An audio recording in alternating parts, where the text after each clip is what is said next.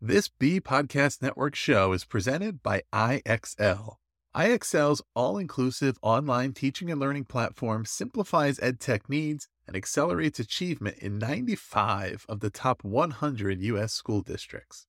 IXL delivers personalized learning across a comprehensive pre-K-12 curriculum, including math, language arts, science, and social studies, and it helps you assess student performance through actionable real-time insights at every level of your school or district. This one solution performs work that typically requires dozens of different tools. Want to find out why so many leading districts trust IXL? Visit IXL.com/BE.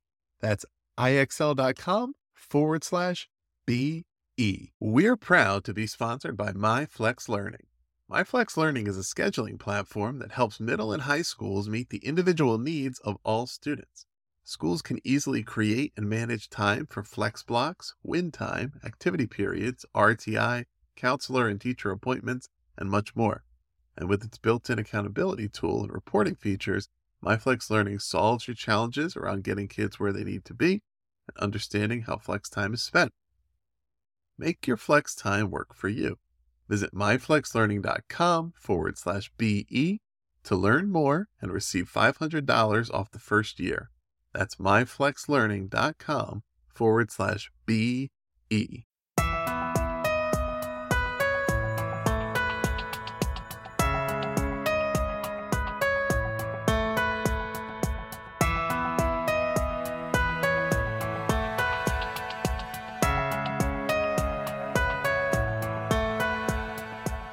Welcome, everyone, to today's episode of the Authority Podcast on the B Podcast Network. Pleased for you to join us, and I'm also pleased to be joined by my guest today, who is Katelyn Oellerich. She is a national certified school psychologist, and in 2022 was named the Wisconsin School Psychologist of the Year. Katelyn's new book is called Using CBT and Mindfulness to Manage Student Anxiety. It's published by Routledge. It's available now. Katelyn, welcome to the show. Thank you. Thank you for having me. Katelyn, I wanted to start here. So a lot of our listeners are going to be principals, assistant principals, various roles throughout the school setting. And so I think most of them it's highly likely that they've heard about cognitive behavioral therapy. They at least have some understanding of what it is, but might not know the ins and outs, and also may not know why this is a favored technique for managing anxiety and anxiety-based disorders. Can you give us a little bit of an insight into what is CBT, how would you define it, and why it's a really effective strategy in the cases in which you're using it in this book? Yeah, absolutely. So cognitive behavioral therapy, or CBT, focuses on three main pieces. It looks at thoughts, emotions, and behaviors and their relationship to each other. So a big part of what I look at within my book, and what is especially taught through CBT, is looking at your thoughts, the thoughts that are happening, and especially with anyone who has anxiety, the thoughts that can be maladaptive, or they can cause somebody to get more stuck. And then evaluating those and thinking, okay, how can we change these thoughts so that I then change my feelings and then also change my behaviors? And how are my behaviors also feeding these thoughts? And how might my emotions play this kind of cyclical role? So emotion, or the thought process, is the big piece that we're especially focusing on within CBT.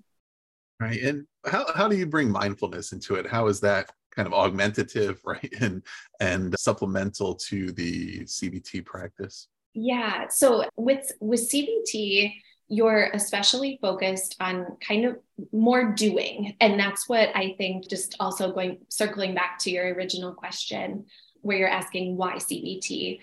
That has been especially shown to support with anxiety more so than a lot of other options of therapy for students or individuals in general. The mindfulness component adds the piece of being aware of what's happening and also accepting. So not always saying, hey, I'm having this feeling and I absolutely need to change it, but instead sitting with it and then evaluating, is this thought true? Is the CBT piece? And then how can I change it to be more accurate or to be more helpful? But the mindfulness really brings in that non-judgment, that non-reactivity, and Right. an awareness and acceptance. Right. Yeah, I think it's really interesting how they pair together, and they're terms again that a lot of people have heard about, maybe engaged with in one form or another, but they don't always go together. And they're things that, particularly when we talk about mindfulness, something that a lot of people may learn and kind of endeavor to practice on their own. CBT done, in the clinical environment with the therapist, and putting them together can really, particularly for students and the way in which we want them to be thinking and critically thinking and aware of their journey and what they're learning and what their objectives are, right? That it can really make the process powerful for them as they go through it. And then we really want them to hold on to those learnings and those insights and those things they're becoming aware of about themselves, and the ways that they're changing their behavior and adapting. And what clearly it's an approach that you have used, right? The book lays out this 9-week program for going through the process with students and helping them to manage their anxiety. What kind of inspired you to end up putting this into book form and kind of mapping this out as a program that other schools would be able to follow?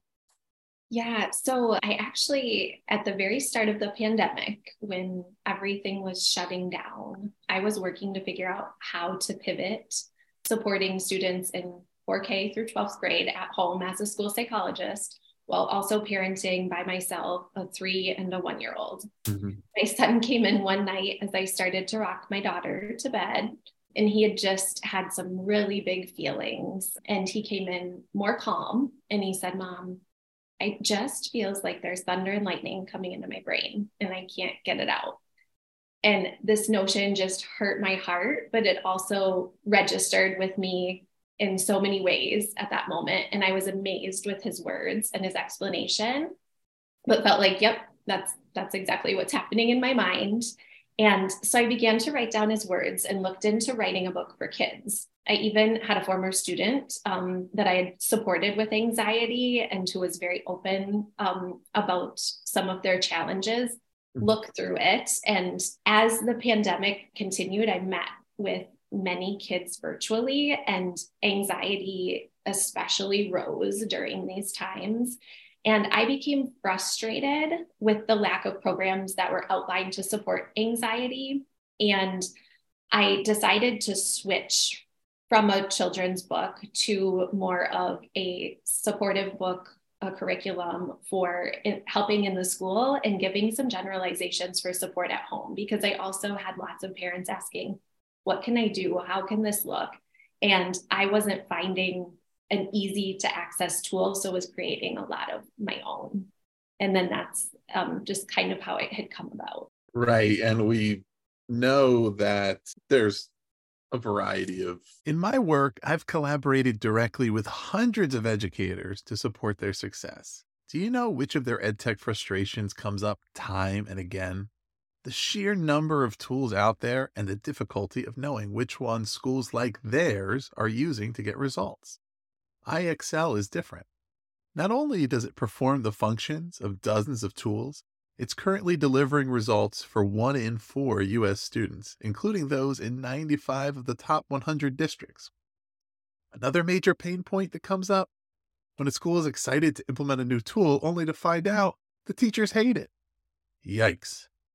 It helps to know that IXL is loved and trusted by more than 1 million teachers, saving them time on prep work while enabling them to better support student learning. IXL is research proven to accelerate achievement. Studies across 45 states show that IXL schools outperform non-IXL schools on state assessments. And independent research from Johns Hopkins University verifies that IXL meets ESSA Tier 1 standards. With those results combined with IXL's teacher-friendly reputation, what more could you ask for? If you have a goal to increase achievement for all students, make sure to find out what IXL can do for you. Visit IXL.com/BE for a demo. That's IXL.com/BE. diagnoses that students or adults may have related to anxiety, whether it's generalized anxiety or a specific phobia, panic disorder, but there's also many who may be undiagnosed. Maybe it's undiagnosable in their case, or maybe it just never has really been assessed and determined. But what are some of the common anxiety, either diagnosed anxiety disorders that you may see in the school environment, or anything that's maybe undiagnosed but seems to come up quite a bit? Yeah, great question. As I think about especially like what is noticed within the schools and at the middle ages, because that's also when we start to see a heightened awareness of what everyone else is doing and just kind of feelings in general. I would say that there's almost like I've heard the term like fear of missing out, FOMO, is what a lot of kids call it, where there's almost a little bit of a social anxiety where there's students that are worried when they're around others because of saying something incorrectly, but then they're also bothered because they have all of this access to social media and think that everybody's doing something all the time without them. And so then they have this fear of missing out. Other things that I see pretty frequently are students that are worried about speaking in front of others, doing any sort of thing that may make them stand out. I've worked with a lot of teachers to create plans where we are saying, okay, they're not called on unless you give them the signal or they raise their hand, because that creates intense anxiety. And sometimes, unfortunately, a lot of the ways that some of the negative ways I'm seeing our kids handle anxiety is just retreating and not coming to school. So I think everybody shows it in such a different way. There's others that will stand outside of the classroom because they're late and then don't want to appear a certain way, and they'd rather stand outside of the classroom than walk in late to the classroom. Or there are others that might get very upset and might throw something or shout because something was said or done in a way that they didn't appreciate or made them feel triggered in some way. So it can be such a wide range of things, but I'd say especially what's noticed with our young kids is just their awareness of other people's perception and their worry about what other people are thinking. Yeah, and certainly the book and the strategies shared are adaptable and applicable at the elementary level, the secondary level, but they're really most uniquely tailored around the middle grades. And those are the grades where you've done a lot of your work. What comes up particularly in those grades? I mean, those early adolescent years, those years when, let's say, most kids are least comfortable in their own skin, probably, right? Where there's got to be a lot of prevalence of various manifestations of anxieties around, those unique years in their lives. Yeah. And I think a lot of it is missing out. There's a lot of anxiety around missing out on things, and social media has really enhanced that. There's also some difficulties with feeling comfortable in talking to their parents about things that are going on. They're reaching this state where maybe they're retreating more, they're doing things more independently, they're in their room more, they're with friends more, and they're not as with their parents, but they still want that connection, but aren't sure how to bridge that connection when they're feeling stressed. And sometimes that's where I see a divide, where the parent is maybe trying their best to come up with strategies for consequences or expectations, and the child is really struggling with those expectations and they're not working together. And sometimes that can cause some of that anxiety as well. Feeling overwhelmed with homework, feeling overwhelmed with having lots of involvement too can be something, like being involved in all the sports, all the activities after school, and trying to figure out how to do it all can be a stressor as well.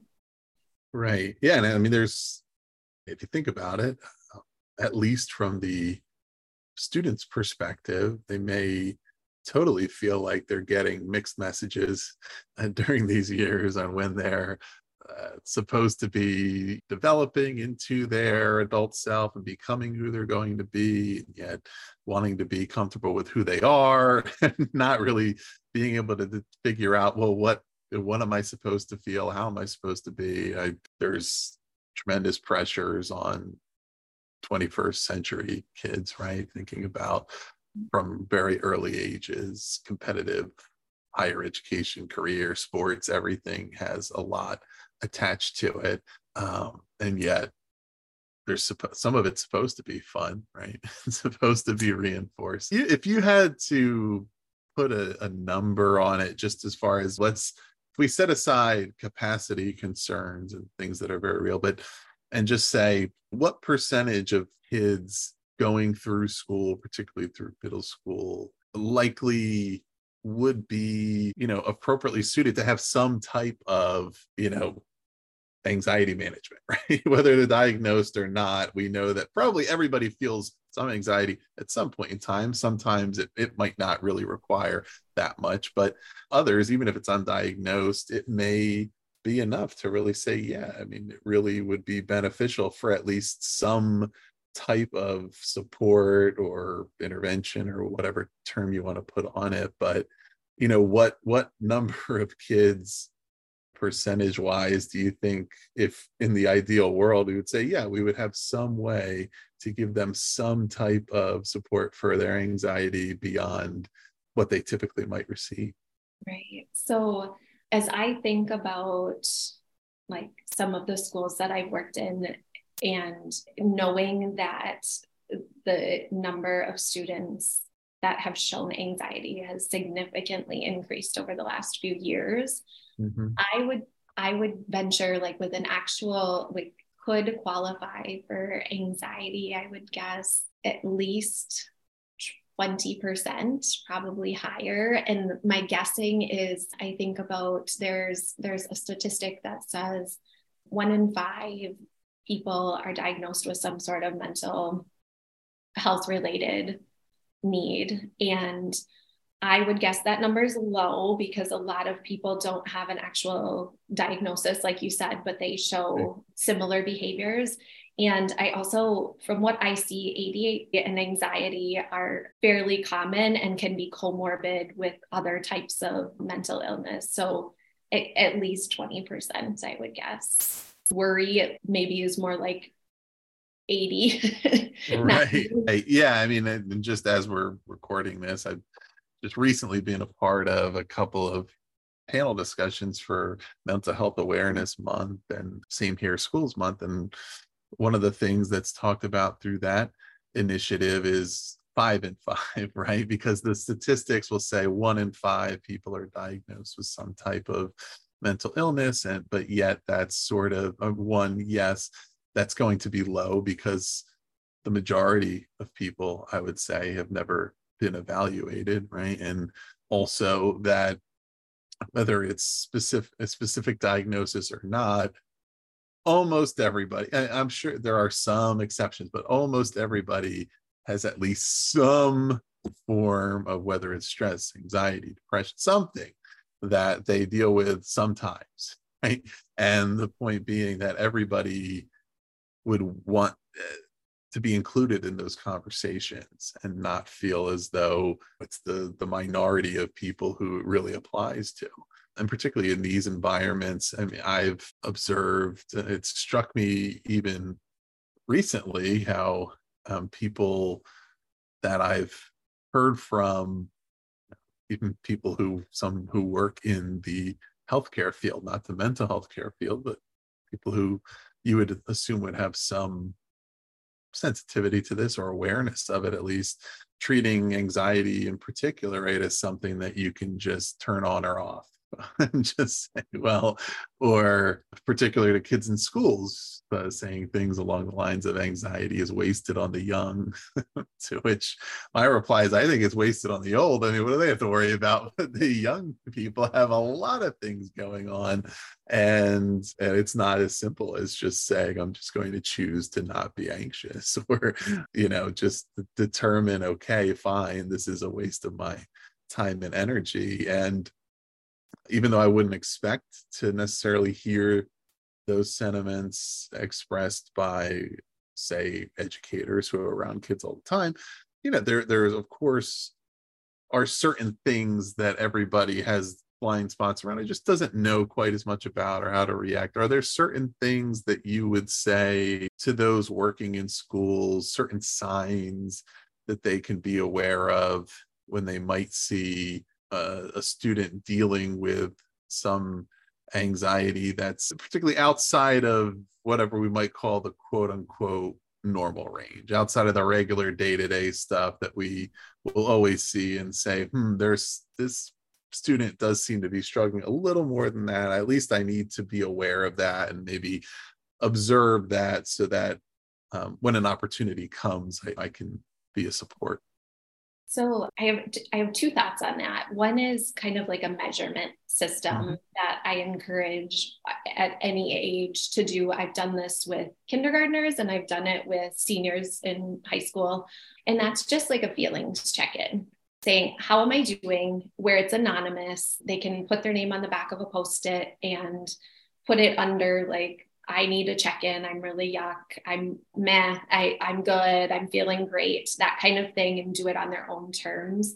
And that also gets students more comfortable talking about emotions. And then also our staff more aware of how to have some of those conversations. Just recognizing like some of the signs of anxiety, I would say any kind of change in behavior, or when you're noticing maybe like a student going off on their own, maybe they're late more to school, maybe they're missing school, reaching out in some capacity. Even I know so many students that have just cared when it's been an email like, not you're in trouble, these are the 10 different things you missed while you were gone, but instead, I really missed you in class today, just wanted to check in on you. And then again, when they're coming back, being cautious that you're saying, I'm so glad you're here today. And we can check in on right where you left off, because part of the cycle that I see with some students, if they are not coming into school because of feeling anxious, when they come back and they're hearing from either teachers or peers, where were you? Why are you gone all the time? These kinds of questions, they don't want to come back anymore. And then that's when they talked to me about that. But I'd also say even just noticing some of the facial expressions. You can pick up on some kids, they will just show you with their face, the furrowed brows when somebody's saying something next to them. You might notice them not laughing as easily. Some of those subtle signs can just be enough to do a general check-in. How are you? Just wondered if anything's going on, or if you needed to check in. Happy to have lunch with you, that kind of thing. Yeah. And of course, between anxiety and depression and other mental illnesses and challenges, there's comorbidity, number one, and two, there's also, it can be a very fine line between one and the other.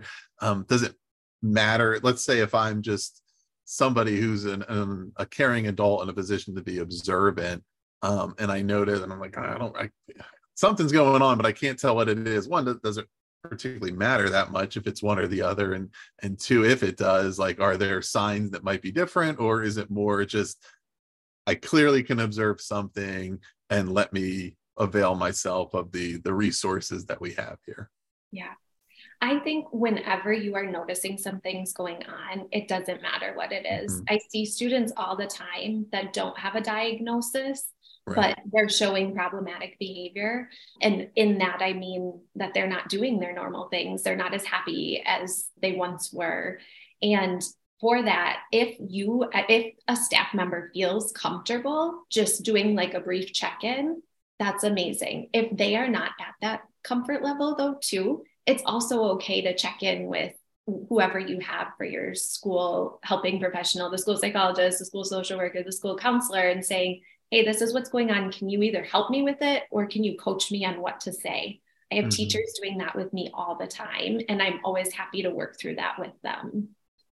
Right. Yeah, I can certainly sense, particularly for the person who's not necessarily in mental health care, but also the person who's it's not necessarily part of their job description, so to Yeah. speak, who would have a variety of reasons why they may be uncomfortable taking them on. One, again, to the point of what we talked about earlier with statistics, they want to be mindful not to otherize a student that they feel like needs some extra attention, right? And figure out, okay, how do we learn what's going on without it seeming like we're calling out particular kids or having them feel as though they're gaining unwanted attention from their peers, to what do I say, how do I say it, how do I demonstrate my level of care without seeming like I don't know, observing something that the Right. student's going to be embarrassed by or in any way make it worse. Right. And that's a hard thing to do because the vast majority of students, I believe, in any situation, whether it is anything they're challenged by, whether it's anxiety or whether it's they're just struggling with their academics, react positively to knowing that people care about them. But yet the adults are going to have their own anxieties around how do I do a good job of this? How do I show them what I want to show them and not have it come across not as intended? And that's a whole process, of course, in itself, and yet critically important, right? And it's not just, I imagine, at the individual level, we kind of have at least some sense of what this means to individual students, but do you have thoughts on just even at a school-wide level, like what the difference is between maybe a school that's doing an effective job of evaluating students and making sure that they're getting care and the resources are in place, and one in which that's not really happening? Absolutely. So, one of the biggest differences I think that you could notice between a school that is aware of all emotions, including anxiety, is that the message is given to kids and staff and adolescents that all emotions are okay. What's not okay is hitting somebody or like screaming at someone, but we value all emotions and we are here to help you through them. Yeah. In a school where that's not as taught, I think you might see more consequence driven, and there's more of a focus of like that kind of emotion makes me feel uncomfortable. So instead, I'm going to try to avoid it, or I'm going to try to distract you in some way or do something to not talk about that emotion because it feels uncomfortable because it's something other than happy. And so that's where I think, I know at least here in Wisconsin, we've had quite a focus on getting more social emotional learning taught in the schools. And our school has been lucky to have a couple of different social emotional learning curriculums being taught in the classroom. And we've had peer leaders also modeling some of these programs. And I would just say that the more that we can get the students, the community, and the staff all involved and on the same page with how to support our students with these big emotions and recognizing them and knowing it's okay, even if you don't know what to do all the time, Mhm. that's going to be helpful for everyone involved. And now a quick break for a word from our sponsor, MyFlex Learning. Let's talk about flex time in schools. The potential benefits to our students make it totally worth exploring. There's more time for personalized learning, increased choice and agency for students, and the increased engagement that comes along with it, dedicated time for intervention, and overall, as school leaders, It provides you and your faculty more tools to increase academic achievement. But the implementation and management of flex time can be a challenge. Tricky logistics and a lack of clear accountability systems can prevent teachers from buying in. It can hold you back from ensuring students make good use of their time. That's why I'm pleased to share that MyFlex Learning provides a solution to these challenges and more. MyFlex Learning helps you create and manage flexible time for any purpose. And with the seamless SIS integration, a student locator, flexible daily rostering, and intuitive mobile app, it eliminates the common challenges of implementation and management. If you want to see for yourself, visit myflexlearning.com/BE to learn more and receive $500 off the first year of use. That's myflexlearning.com/BE. You'll learn all about MyFlex Learning, what it can do for your school, and you'll receive a $500 off offer for your first year. Check it out. And so over the past couple of decades, at least, I think data shows that there's an increase in a lot of anxiety-based disorders. Part of that might be due to better awareness and evaluation, part of it due to a lot of changes environmentally, right? But specifically in the past few years with the pandemic and all of its effects, there's been even more changes that are observable. And you referenced that a little bit earlier, but can you speak about that a little more and some of what you've seen and whether the trends or changes in prevalence or types of feelings, emotions, behaviors? Yeah. So I think with the pandemic, especially for some of our adolescents or upper elementary age students, we had something that was very predictable, like going to school and knowing when we had practice, going to the grocery store, just completely taken away unexpectedly. So that, and it was such a long period of time, and there were resources that were missed out on, right? Like we weren't able to get together with people that maybe helped you to be more resilient. We weren't able to do some of the activities that helped with some of the strength building.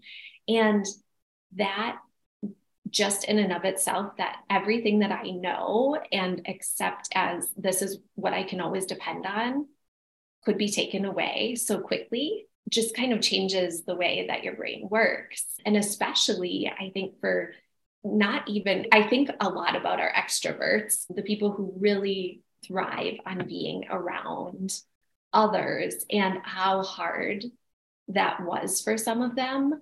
But I also think about some of the introverts and then coming back out of COVID and needing to be around more people again when they were able to be in that comfort spot. That was a challenge too. And I saw both ends of that spectrum. And I think that's something that we just need to be aware of as we continue, because we still aren't fully, we still don't fully know all of the long-term impacts of COVID on our mental health.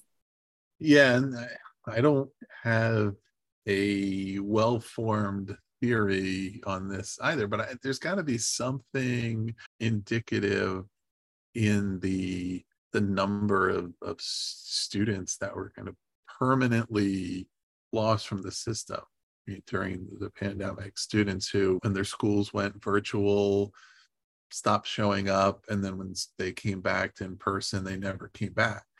And the exact number of that is not really still known, but it's known that it certainly happened in some significant number, a number at least to be concerned about, and that the students were not, they didn't all fit into one bucket, right? There was some diversity. There were students who were very likely to be on track to graduate. There, of course, were others who probably didn't feel like that was going to happen anyway, and it wasn't worth it. But I would have to speculate that what we're talking about here relates to at least some of those learners, to say, well, this learning environment was never suited for me in these ways. I never felt comfortable there.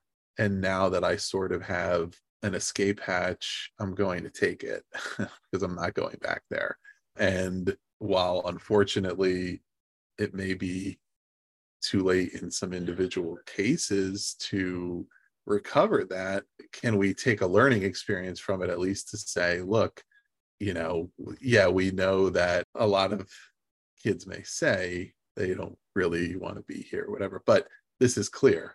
Like there were occasions where as soon as there was an opportunity for them to not be here, they were not here and they'd not come back. And what could we have done differently and have done better to have not had that happen? And Yeah. there's in these areas, especially when you look at when you can kind of control for other variables, right? Academics, behavioral record, etc., and say that it's not just that. It's not the students who may have dropped out in a normal course of events without a pandemic, even though we want to prevent that from happening anyway. But still, like the correlation isn't necessarily going to be right there. Yeah. Did you, I mean, is that something that, I don't know, that Yeah. you've thought about or noticed? Absolutely. Being in a more rural school district the Mm-hmm. past few years, luckily we've had some supports we can rely on, and we did get the community involved when there were cases where it was hard to support some of our students. But I also, back to like you're wondering, how do we engage students and how do we help them to feel supported when we also have such a long wait list for help outside of the school system. And something that I've found success in is not only meeting individually with kids in school, either me myself or like staff meeting with them just to get a relationship, but also having groups. And that's where the book that I wrote, can be used individually and with groups. And I've seen through talking about anxiety with others who are facing similar struggles is that students really feel seen, because they are walking around thinking that they are the only one feeling this way because they're not talking about it with anyone else. And then when they hear someone else have similar challenges, they can empathize with it and also feel not so abnormal themselves. And by doing this, you also create leaders. It was just amazing when we came back from the pandemic. I had worked with some middle and high school students in a group. I had brought a bunch of students I had been working with individually, and the way that they showed up for each other, I hardly had to say anything. I would guide them, but they were doing a lot of the work and helping each other to challenge the thinking and to be okay with all of the emotions that they have, thinking about like positive friendships and then we came up with coping strategies together. So it was just such a great format and such a good group to get to know each other too. Yeah. So in the book, so we referenced earlier, it's a 9-week program. Can you at a high level just give us an understanding of kind of when a counselor or psychologist would work with a student through this 9-week, kind of splitting it up maybe into beginning, middle, end, right? What the focuses kind of are of those sessions and the trajectory of where we're starting and getting to and then concluding, what that sort of looks like? Yeah. So the first few weeks are really getting to know each other, know the other members in the group, or if it's one-on-one, just getting the student used to you. And then also becoming aware of different kinds of emotions and naming them when they happen. This can be done just by like different kinds of games that you can add emotions with. Again, that kind of strategy can be used in the classroom, and I have used it in the classroom before. And then also dropping down to the body, because a lot of times when we're talking about anxiety, we get so stuck in our head and our thoughts. And what we do like by week 3 is we're checking in with, okay, where do I feel this in my body? Do I have does my tummy hurt because or my stomach hurts because I am feeling anxious about something? And what can I do to help that feel better? We then move into thinking about how our thoughts are impacting us, and thinking about how we can change our thoughts by also recognizing what is within my control and what is outside of my control, and having the willingness to kind of let go of some of those things that are outside of our control.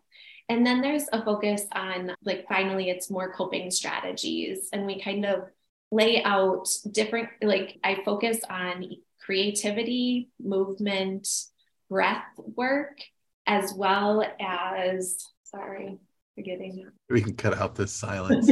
As well as relationships. So with each of those, I ask students to get familiar with the different kinds of strategies that they're comfortable trying. We also try a few of them while we're together, and then they rate what they would be most likely to use. And then there's, throughout the whole book, there's also a rating scale so that we're assessing whether what we're doing is impacting any kind of change. And there are specific scripts to share with the teachers as well as guardians, because I've had quite a few parents reach out, family members reach out wanting to know strategies, as well as teachers. And that's been helpful, along with some of there's additional resources at the end that can just be used in the classroom as needed and don't have to be part of the curriculum either. Right. And you reference relationships there, that is not always part of discussions about CBT with students. It doesn't always come into those programs. Can you talk about that a little bit more, and why that's an important part of the program that you've laid out? Yeah, so I see relationships as being important because within the relationships, there's a checking in with somebody who maybe can help you when you're getting stuck with some of those more negative automatic thoughts. There's also the possibility of that person being kind of a strengths builder. So if you are, again, getting kind of stuck in more negative thinking, helping you to recognize, okay, what are my options here, and what is within my control, and what kind of strengths do I already have within myself, and knowing that you can get that from them. I have other students who honestly just appreciate being next to someone. They don't always want to talk, but it's helpful for them to be within close proximity. And I think having them recognize that within themselves, that just being by somebody can help them to feel calm, can also just be a great coping strategy for them. Yeah. And then I believe within the sessions, I believe they're laid out as 30-minute sessions, but if you could maybe specify a little bit within those sessions and a little bit about the structure, right? There's a focus, there's learning targets, and that's a piece that I think will make a lot of sense, of course, to our educator listeners, how that works. And then, how you're, of course, checking in on progress and sharing your findings. Can you just give us a little bit of what happens within those sessions and how they're structured? And I think they'll also give some great insight into how it aligns to the other learning and discovery that students are doing.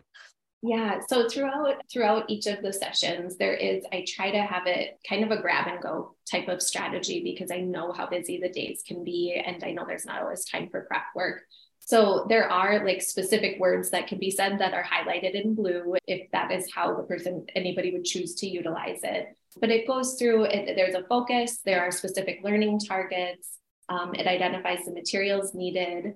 You then have the introduction and assessment, because each week the students are taking an assessment. There's a main lesson focus. And then after the main lesson, there is a wrap up and just kind of summarizing what has been learned. And then there is a chunk of information just specifically for the clinician if they have further questions. And it's like, hey, this student didn't exactly meet the expectations of what we were hoping to gain at this time. And some just kind of guides for what to do if there are problems along the road within the weekly session. And then there's finally a summary to share with the teacher as well as the family member. Yeah. So when you have your learnings from these sessions, what does that process look like of sharing those with teachers and parents or guardians? And then engaging those parties in the process and positioning them to be able to also provide support. Yeah. So really when I'm teaching these skills and I'm working with a student only like once or twice a week, I'm not seeing them nearly as much as their family or their teacher are. So if they are able to, if the student that we're working with is able to hear another person that they look up to and are around a lot, using the same language and checking in with them or modeling, a lot of what that generalization does is asks parents to model, like, hey, I was feeling really frustrated because this car just cut me off, I'm going to do Mm-hmm. XYZ, so that they can see that it's okay for them to talk about it, and they can see what kinds of coping strategies their parent is using as well. And then it can make it feel more natural and normal to talk about these feelings together. Right. And I mean, that's a really important piece of it, of course, into making, I think, the progress durable, sustainable, achievable, right? To convey to the other adults who are spending a lot of time with these kids that, one, they have an important role to play in the process, but also giving them really actionable strategies and guidance on how they can do that, that they can take away. On the front end, is there advice you have for navigating that, for uh, basically recruiting those folks into the process, right, who may have never been part of something like this before and may not necessarily know how they fit in, or may think they don't, to say, not only am I, of course, going to give you useful guidance on what you can do, but I also need to make sure you understand why it's important for you to be a part of this. Absolutely. So there's actually a parent letter or guardian letter, as well as a teacher letter at the front. And there's an assessment asked for from the guardian as well as the teacher, so that right away they are part of the process.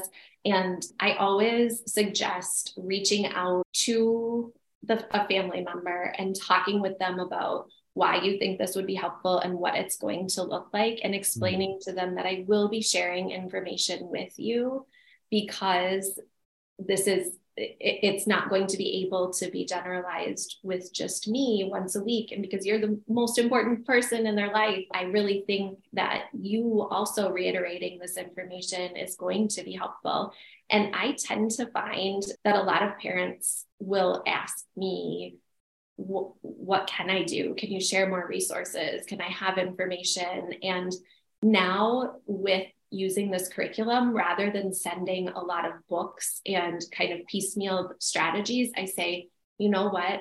I am going to be guiding you each week along this process with us. If you can just kind of follow along, and then after we're done, if you have further questions or want more strategies, let's talk more then. And I find that they really want to be involved. Yeah. Katelyn, do you have, for an educator or a parent or somebody who wants to learn a little bit more here about the background, whether it's about CBT itself or mindfulness or anxiety, right? Do you have any book you would recommend, or another resource that they could check out that's, not written for clinicians, but something that folks who want to get a little more background, right, kind of understand what they're dealing with and learn a little bit more, might want to check out? Yeah. So a big strategy that I feel like I pulled from was mirroring emotions. I believe there are older version, like for older kids, there's a version of this, but The Happiest Toddler on the Block by Harvey Karp. That's a book that I feel like really talks about the importance of being able to mirror what is happening and then help in meeting your child wherever they are at. Another book that is more geared toward any age is The Child Whisperer. And what I appreciate about that book for both educators and families is that it doesn't fall so much into the diagnosis world, Instead, it talks about like personality types and talking about 4 different personality types and how you can support your child or student with that type by meeting them again where they're at. So I guess they're not exactly getting at CBT and mindfulness. For mindfulness, that John Kabat-Zinn wrote Full Catastrophe Living. It's a big read, but an amazing read. For CBT, honestly, a lot of times some different kinds of short searches through some articles might be are more of what my go-to is for that. Excellent. Listeners, the book is called, again, Using CBT and Mindfulness to Manage Student Anxiety. It's available from Routledge. We'll put the link below in the show notes. Katelyn, any final points you'd like to make for our listeners? I guess I would just say, just reminding our students and kids that all emotions are okay is so important. Awesome. Thanks so much for being on The Authority. Listeners, please do subscribe to The Authority for more in-depth author interviews like this one, or check out all of our podcasts at bpodcastnetwork.com or bpodcast.network and learn about all of our shows there. Katelyn, thanks so much for being here. Thank you.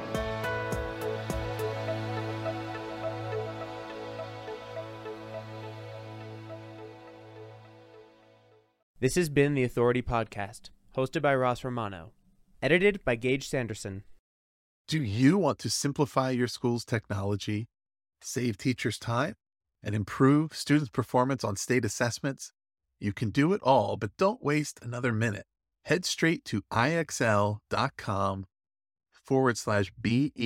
to learn how IXL's research-proven teaching and learning platform can help you achieve all of these goals. That's ixl.com/BE.